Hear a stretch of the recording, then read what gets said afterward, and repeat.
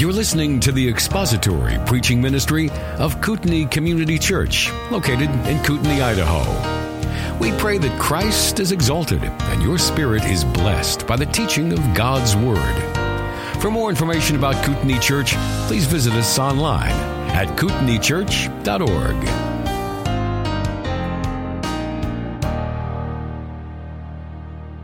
Before I start, I wanted to make a kind of a personal comment, if I could, to start off. Before I started teaching this class 3 weeks back, I hadn't really taught for about 5-6 years, and I taught one Sunday school class, I think, for the teens, and then just what I've done here. And it's the church that I was in prior, before coming to Kootenai, was not. It was more about books. It was more about, going through a specific book, talking about different things. And it just wasn't where I was at. I didn't really like that style, so I never got involved in the teaching of it at all. I met Justin Peters, and he, his ministry is all over the place, but he was in the process of moving here at the time. And so I thought, well, he's going to Kootenai Community Church. I don't know what that's all about. My family wasn't happy with the church we were at. And so we started to come up here, probably 4 or 5 years ago. And, when you're around teachers like Jim and Justin and a good church, it motivates you to strive to be excellent. It wasn't something that I had before. And so I wanted to tell you that because I appreciate your grace and understanding as I'm teaching this class. And, I'm trying to get better, and I'm trying to focus on some things in my teaching. One of the things I'm trying to do is to just get comfortable. I mean, it's terrifying to be up here at teaching a class. And so I'm just trying to get comfortable. Teaching God's Word and public speaking at the same time can be a little daunting. So I'm trying to blend those two things together into something good and glorifying for the Lord. And I'm also trying to work on delivery of the material. How I can say things and how I stand up here and communicate God's Word is something that I'm really working on. And a little bit more interactive would be, I would say, the third thing. A little bit more interactive. If you get comfortable with me, hopefully, we can have good discussion and good dialogue in the class itself. So if you'll bear with me, I just want you to know that I'm working on these things, and I appreciate your patience as I'm trying to work back into some kind of a style here and find my own groove. So with that, open your Bibles to 1 John chapter 2. We're going to read the first 11 verses of 1 John chapter 2. So if you'll open up your copy of God's Word there, we'll begin reading. My little children, I am writing these things to you so that you may not sin. And if anyone sins, we have an advocate with the Father, Jesus Christ the righteous. And he himself is the propitiation for our sins, and not for ours only, but also for those of the whole world. By this we know that we have come to know him if we keep his commandments. The one who says, I have come to know him, and does not keep his commandments is a liar, and the truth is not in him. But whoever keeps his word, in him the love of God has truly been perfected. By this we know that we are in him. The one who says he abides in him ought himself to walk in the same manner as he walked. Beloved, I am not writing a new commandment to you, but an old commandment which you have had from the beginning. The old commandment is the word which you have heard. On the other hand, I am writing a new commandment to you, which is true in him and in you, because the darkness is passing away and the true light is already shining. The one who says he is in the light and yet hates his brother is in the darkness until now. The one who loves his brother abides in the light, and there is no cause for stumbling in him. But the one who hates his brother is in the darkness and walks in the darkness and does not know where he is going because the darkness has blinded his eyes. We're going to be focusing on verses 3 and 4 this morning. And the title of this message, if you will, is Marks of a true and a false believer. Marks of a true and a false believer.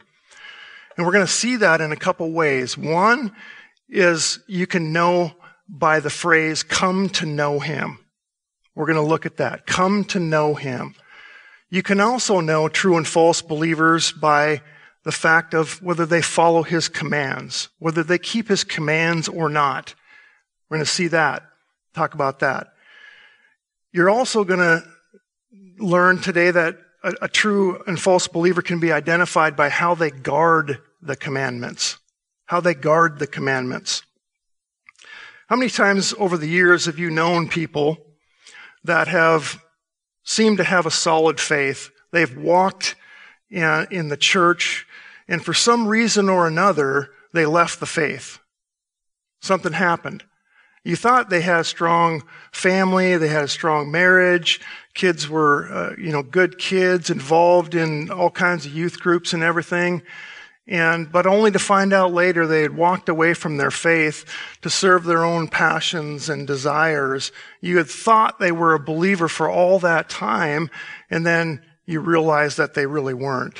I look at sometimes I have some old church directories, the old ones. You probably, we do use digital now, but, you look in the church directory and you see all the faces in there. And over time you realize, well, they left the faith. There's some kind of sin entered there and their family is destroyed. And then you also see on the other side where there's a lot of true believers that you see still persevering in the faith.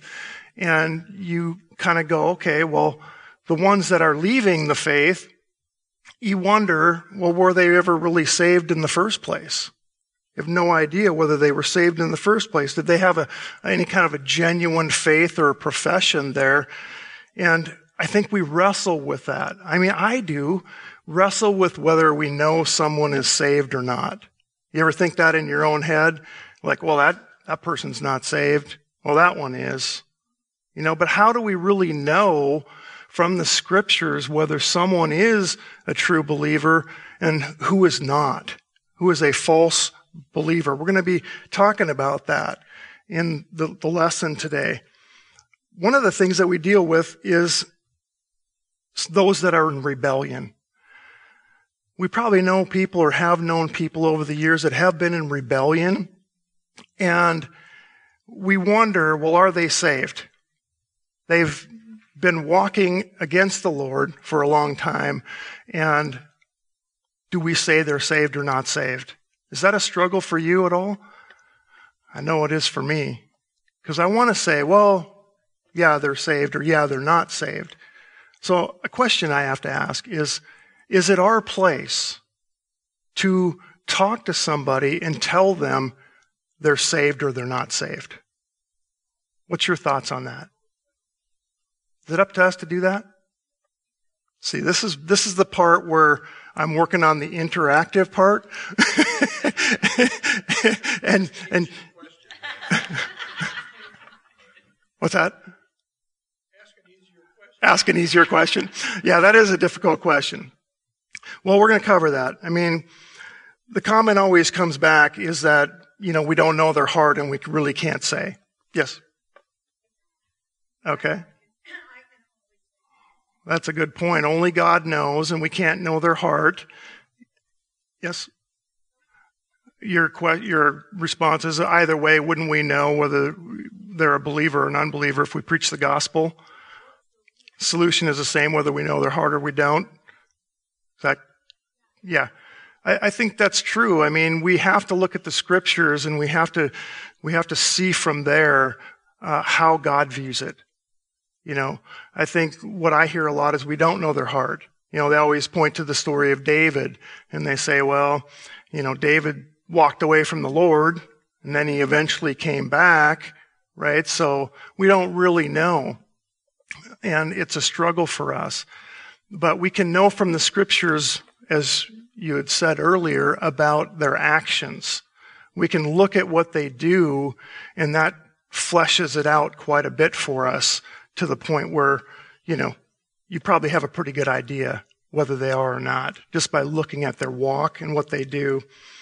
But, the question in rebellion for me is how long in rebellion is somebody before we say, well, they're not a believer?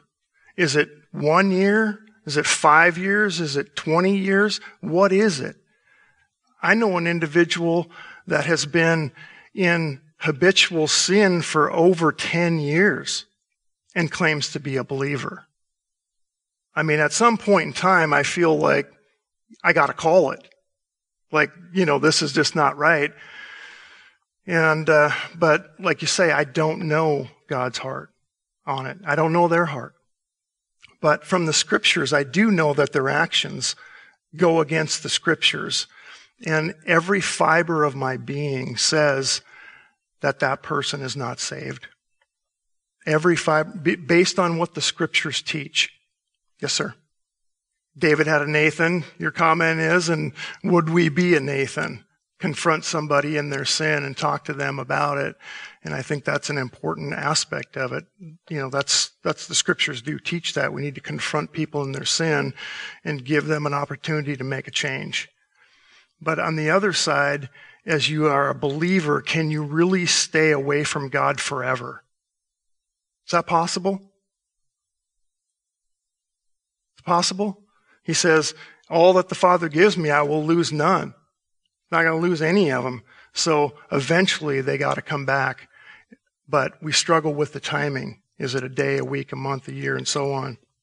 So we're going to be talking about the marks of a true and false believer today. The Bible is pretty clear about it. It's nice because it's black and white. Yes, sir? There you go.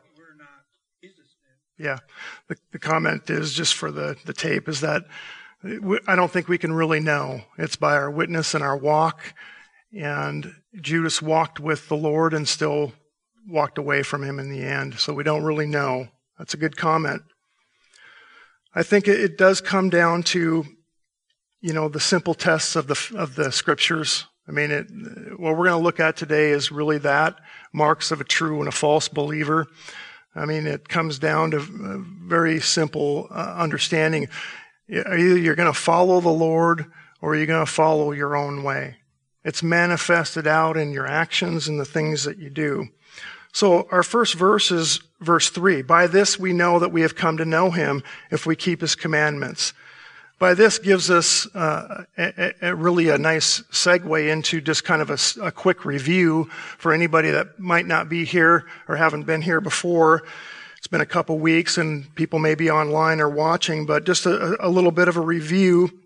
And I think back to when we started, we talked about John, the apostle, writing this, and his headquarters is in Ephesus. And Ephesus is right on the Aegean Sea. It was a pretty big city, a lot of commerce going on there, but it was also famous for the Temple of Artemis. And if you remember in Acts 19, Paul had preached there. And Demetrius, the silversmith, and all the other craftsmen were in an uproar in Ephesus because they worked in the Temple of Artemis. And because people were defecting from the temple worship to the one true God, they weren't making as much money. So there was a serious uproar there. But the Temple of Artemis was one of the 7 wonders of the world. I mean, it was 425 feet long and 225 feet wide.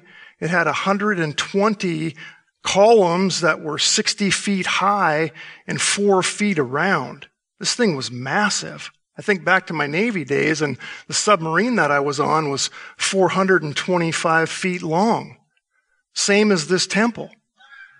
It's a big, massive structure, and I think with, length, just to put it in perspective, I mean, a football field is 360 feet long, so it's that and then some. It's a pretty big structure.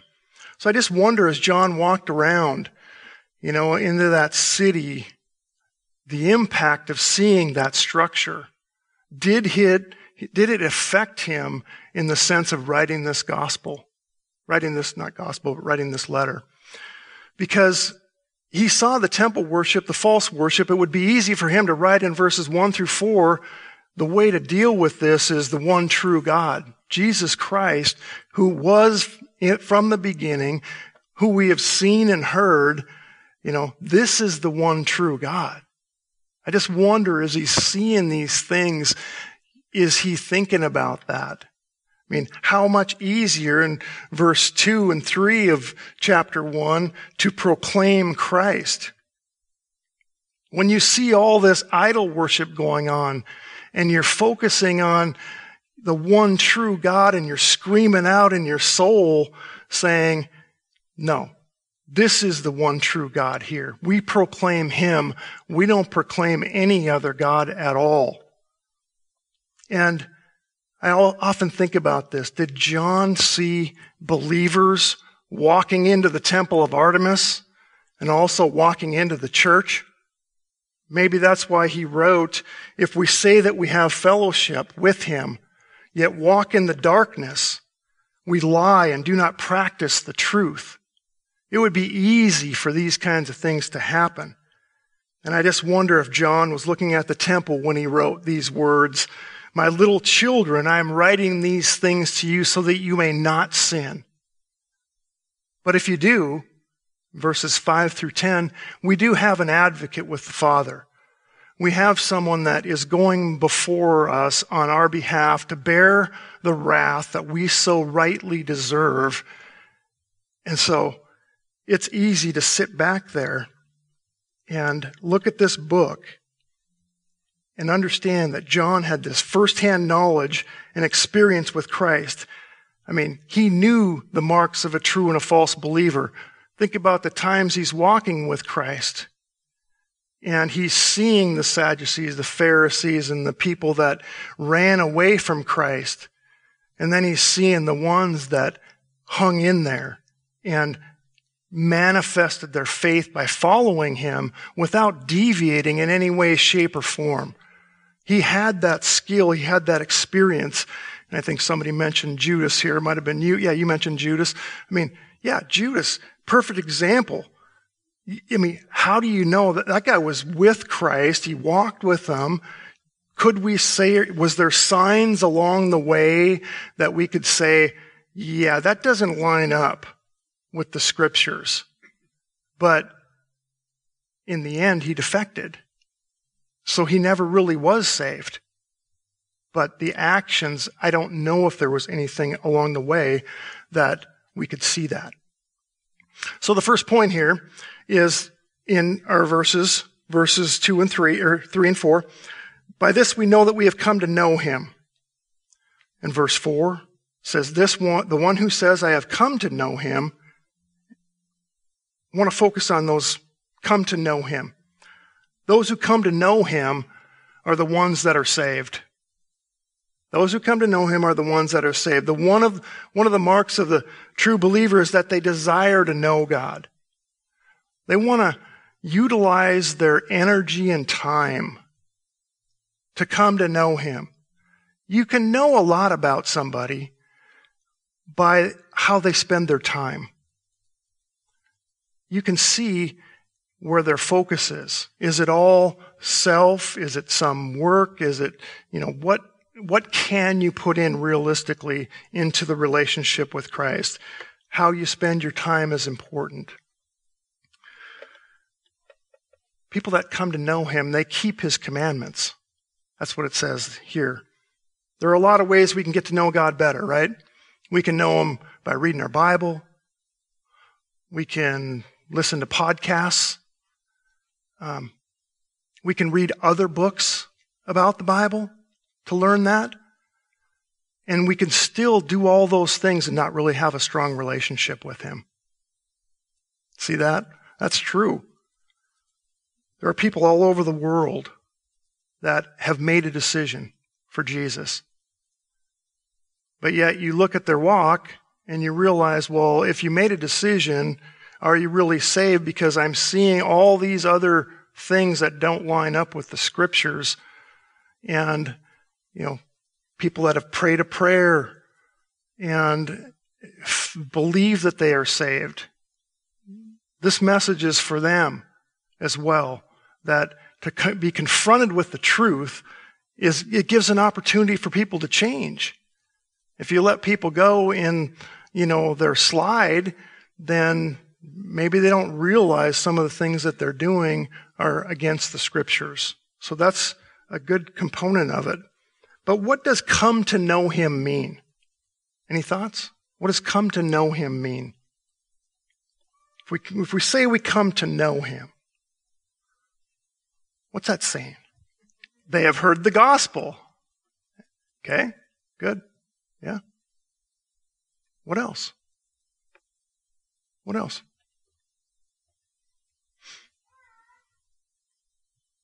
It's one of those hard questions. It's the word for know is called, it's Greek for gnosko, and it's used 23 times in John. First occurrence is here. And it's to have a relationship with a person. It's to have a relationship with a person. The person here obviously is Christ. We have a relationship with Christ. We're going to come to know him. We're getting acquainted with the God of the Bible.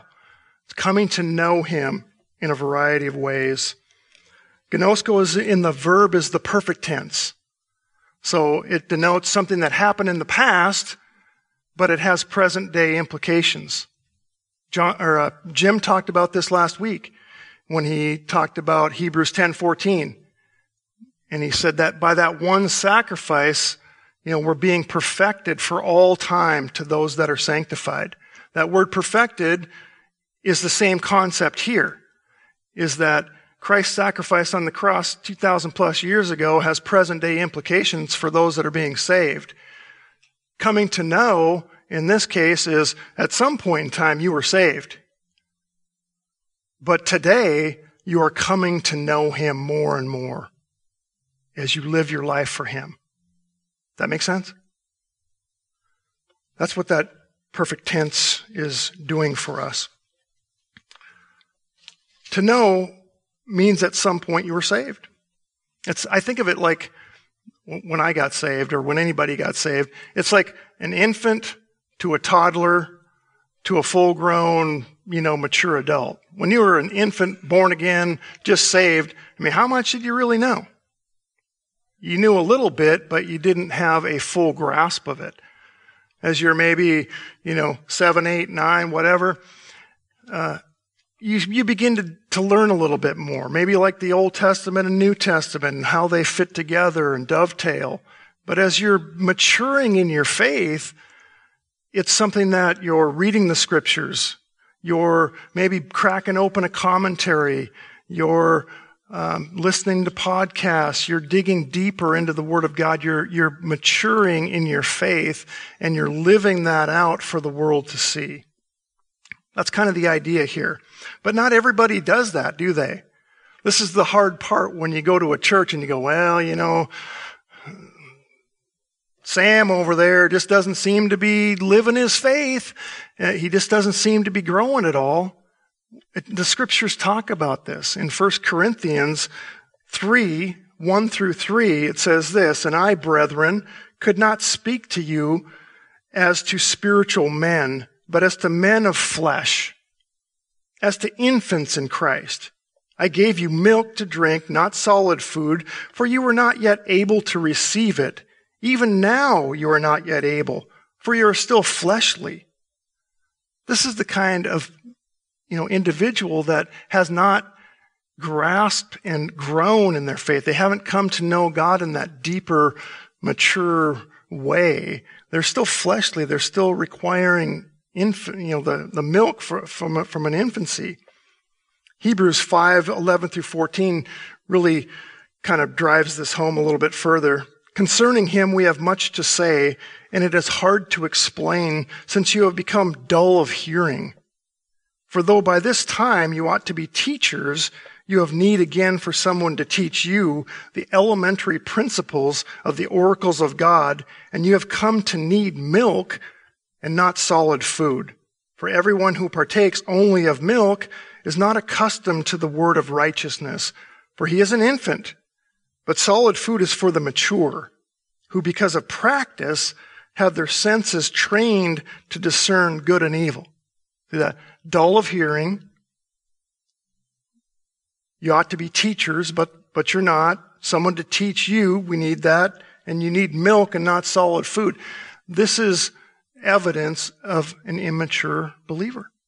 Someone that, should be further along in their faith. After 30 years in the faith, we probably shouldn't be still drinking milk. We should be focusing on the deeper things of the Scripture. So tell me, what are some ways we can get to know God? How do we get to know Him? What are some ways? Study the Word of God. There you go. Boom. Done. We can maybe listen to a podcast. Do that. Teach adult Sunday school. That'll do it. It's a lot of ways. But what kind of knowledge gets us the deepest understanding of God? What kind of knowledge gets us the deepest depth of our soul knowledge of God?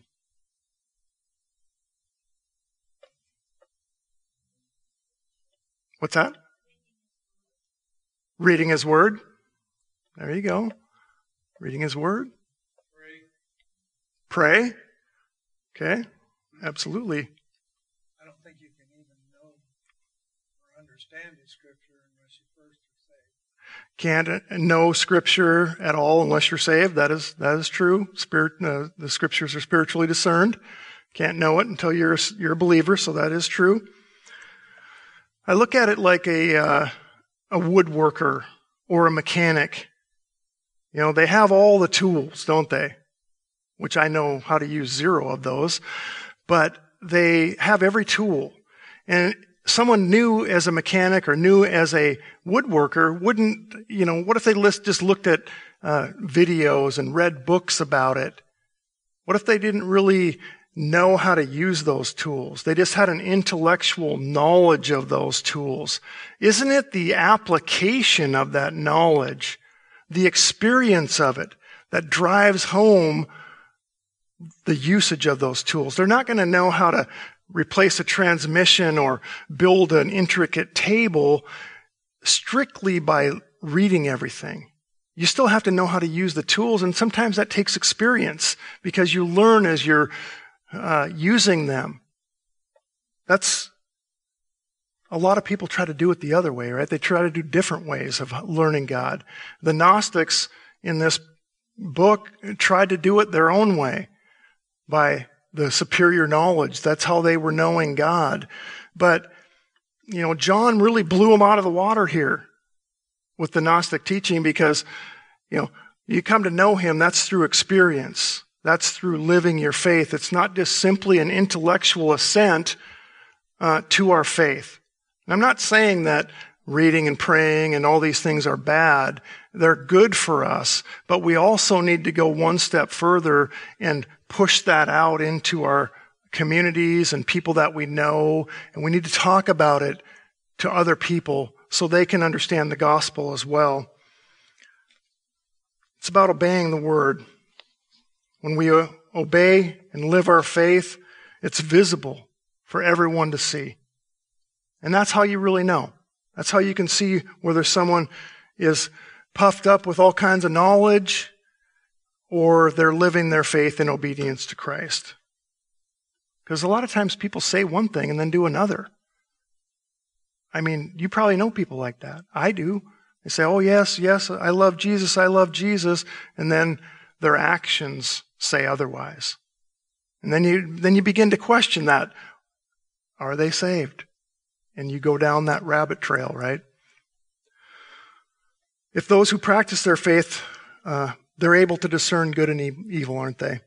You're in your Word, you understand it. We're growing and progressing from an infant to a mature adult. We're living it out. We're growing. That's what we need to do. Growing your faith by experience is often uncomfortable, isn't it? It's not easy. We have grown up in an America that's pretty comfortable, where we've been prosperous, and people really aren't dying for their faith so much in America. We do hear it in other countries. But in America, we, are not made to bow down to another god. So you see that in how do we live our lives. The Old Testament and New Testament saints, they were put under duress. They had to make a stand one way or the other with their faith. And, in the result and midst of that, their faith was put into action. It was tested to see what mettle they had. A mark of an unbeliever is that when faced with difficult situations, a lot of times they don't conform. And so you see their actions doing one thing different than the Scriptures do. And so I wanted to talk just briefly about a couple lessons from Daniel, because that really solidifies some very concrete examples of someone that is living their faith for Christ. Daniel was taken to Babylon from Jerusalem. Can you imagine that?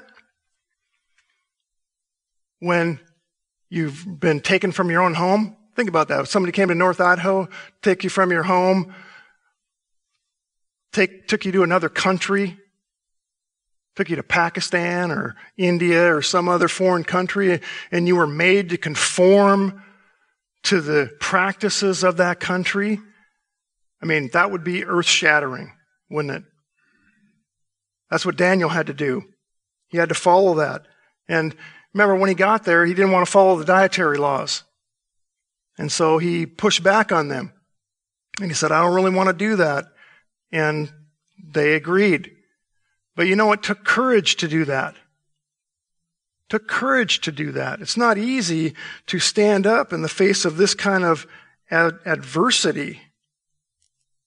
You discover, though, how strong you can be during those times.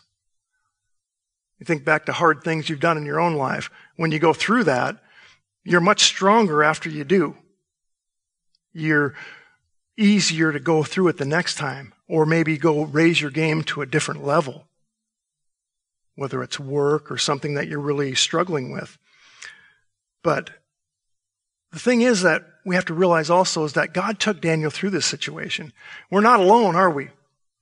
We're not alone in our struggles and trials and how we live our life.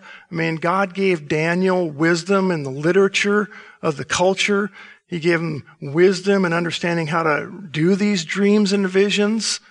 He just didn't leave them hanging out there. And that's what we have to remember for our own lives, is that God's with us as we live them. We're not alone. We rely on Him for His strength. We also see in the story of Daniel's friends, Shadrach, Meshach, and Abednego, they didn't want to bow down to the gods of the Babylonians, the golden image and the god of the Babylonians, and they were put under some extreme pressure to bow down. And we have not faced that in our country. We've not faced that in America, where we're forced to bow down to another god. But I don't know if you know this or not, the times they are a-changing. If you haven't seen what's been happening in our world, I don't know what's going to happen in the future. But we're certainly not at that level of bowing down to another god. What would you do if you were asked to bow down to another god? How would you react? Would you say, well, okay, I will do that because I want safety and freedom and calm? Or would you lose your job, lose your income, lose your home, lose all those things to say, no, I'm not going to do that because I have a higher calling which is in Christ, and I'm not going to do that? That would be a tough situation to have to deal with. But these are some of the things that when we're called to the faith, it could happen, where we have to really make a stand. But they would not bow down under the extreme pressure that Nebuchadnezzar put on them. We're talking about a sovereign king that had full authority to do anything he wanted. There was no one looking over him. He could do whatever he wanted, and I'm sure that he wasn't used to hearing no. When you're that kind of a sovereign, you're not used to hearing no. So can you imagine the immense pressure on these individuals to conform to that? And they say, absolutely not. We're not going to do that. And you know why? Because we believe that God can save us. God can take care of us. And I love it because he's like, but even if he doesn't, makes no difference. That's beautiful. You take the consequences of obedience to Christ and you let God worry about those things. And that's the hardest part, isn't it? Is just letting go, because man wants to control our own destiny in a lot of ways, and the faith is about giving up self. It's about following him and not our own path. So, you see a lot of this happening in the scriptures, but the lessons from Daniel are relevant for us today. Faith must be home, in action. It must be something we live. We come to know God by keeping his commandments. This is the next portion of it here. We'll get a few more minutes and then we'll probably have to start it next time. But marks of a true and false believer, they come to know him, and the second point is they keep his commandments. They keep his commandments. 1 John 2:3. By this we know that we have come to know him if we keep his commandments. The one who says, I have come to know him and does not keep his commandments is a liar, and the truth is not in him. What commandments are we talking about?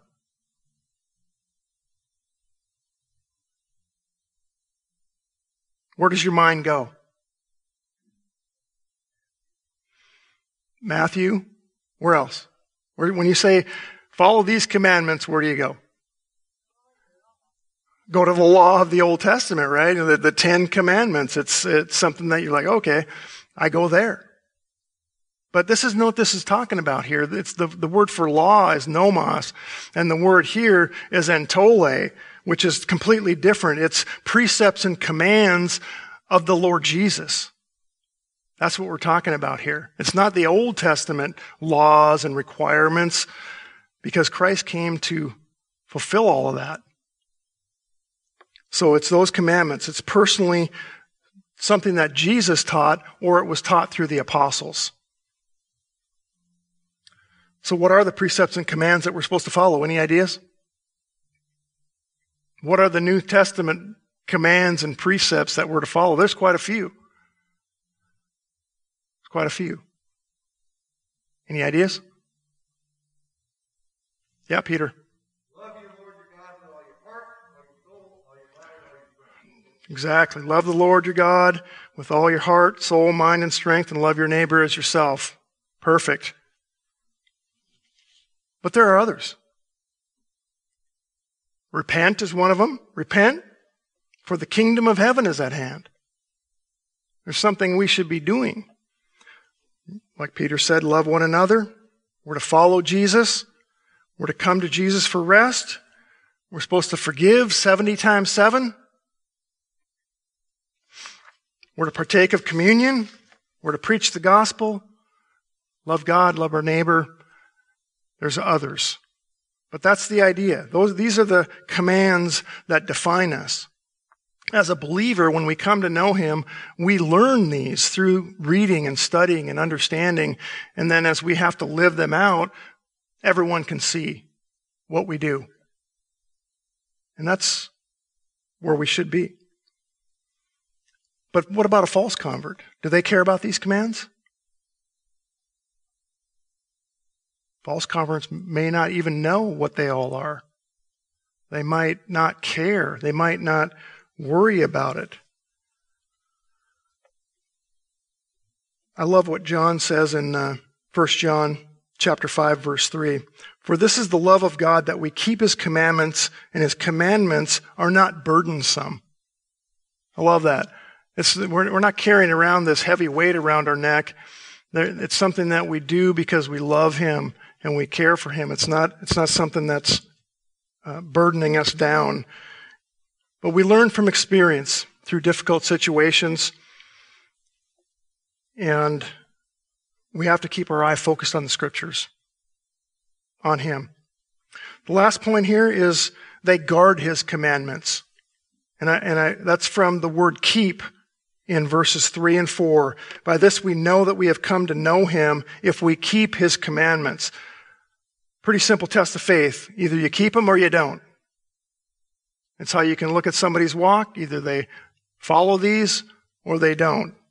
But the word keep, it means to guard and to keep an eye on. That's what it means. Someone that keeps his word is someone who guards these commandments. We're guarding them like a warden guards his prison. It's like that. He looks over the prison inmates and the guards, and he has a standard, and he upholds that standard. He's committed to keeping that because he doesn't want any escapees, and he's committed to that. That's the idea here. True believers have a desire to guard the precepts and the commands of the Lord. And so to do that, we have to come to know him and understand who he is, and we have to learn that through an experience. Because what does it say at the end? If you don't keep these, you're a liar, and the word is not in you. Man, you ever call somebody a liar and say, hey, that's a lie? We tend to not want to do that. We come alongside them and say, look at these things here. If you say you're a believer and you're not doing these things, then you got to check your faith at the door somewhere. And that's our responsibility, is to confront that, talk to people about it, because the goal in all of it is to glorify God. That's our goal. Glorify him with our lives and our walk. And I hope we can do that. We need to think on these things. So you know to trust Jesus, but do you? You know to pray, but do you? You know to forgive, but do you? You know to love your neighbor, but do you? You know to serve your spouse, but do you? You know to love God with all your heart, but do you do these things? I would say just think on these things, brothers and sisters, and see what the Lord has for you. Thank you for listening to the latest podcast from Kootenai Church. If you'd like to learn more about Kootenai Church or to donate to our church ministry, you can do so online by visiting kootenaichurch.org. We hope you enjoyed this podcast and pray you'll join us again next time. Once again, thank you for listening.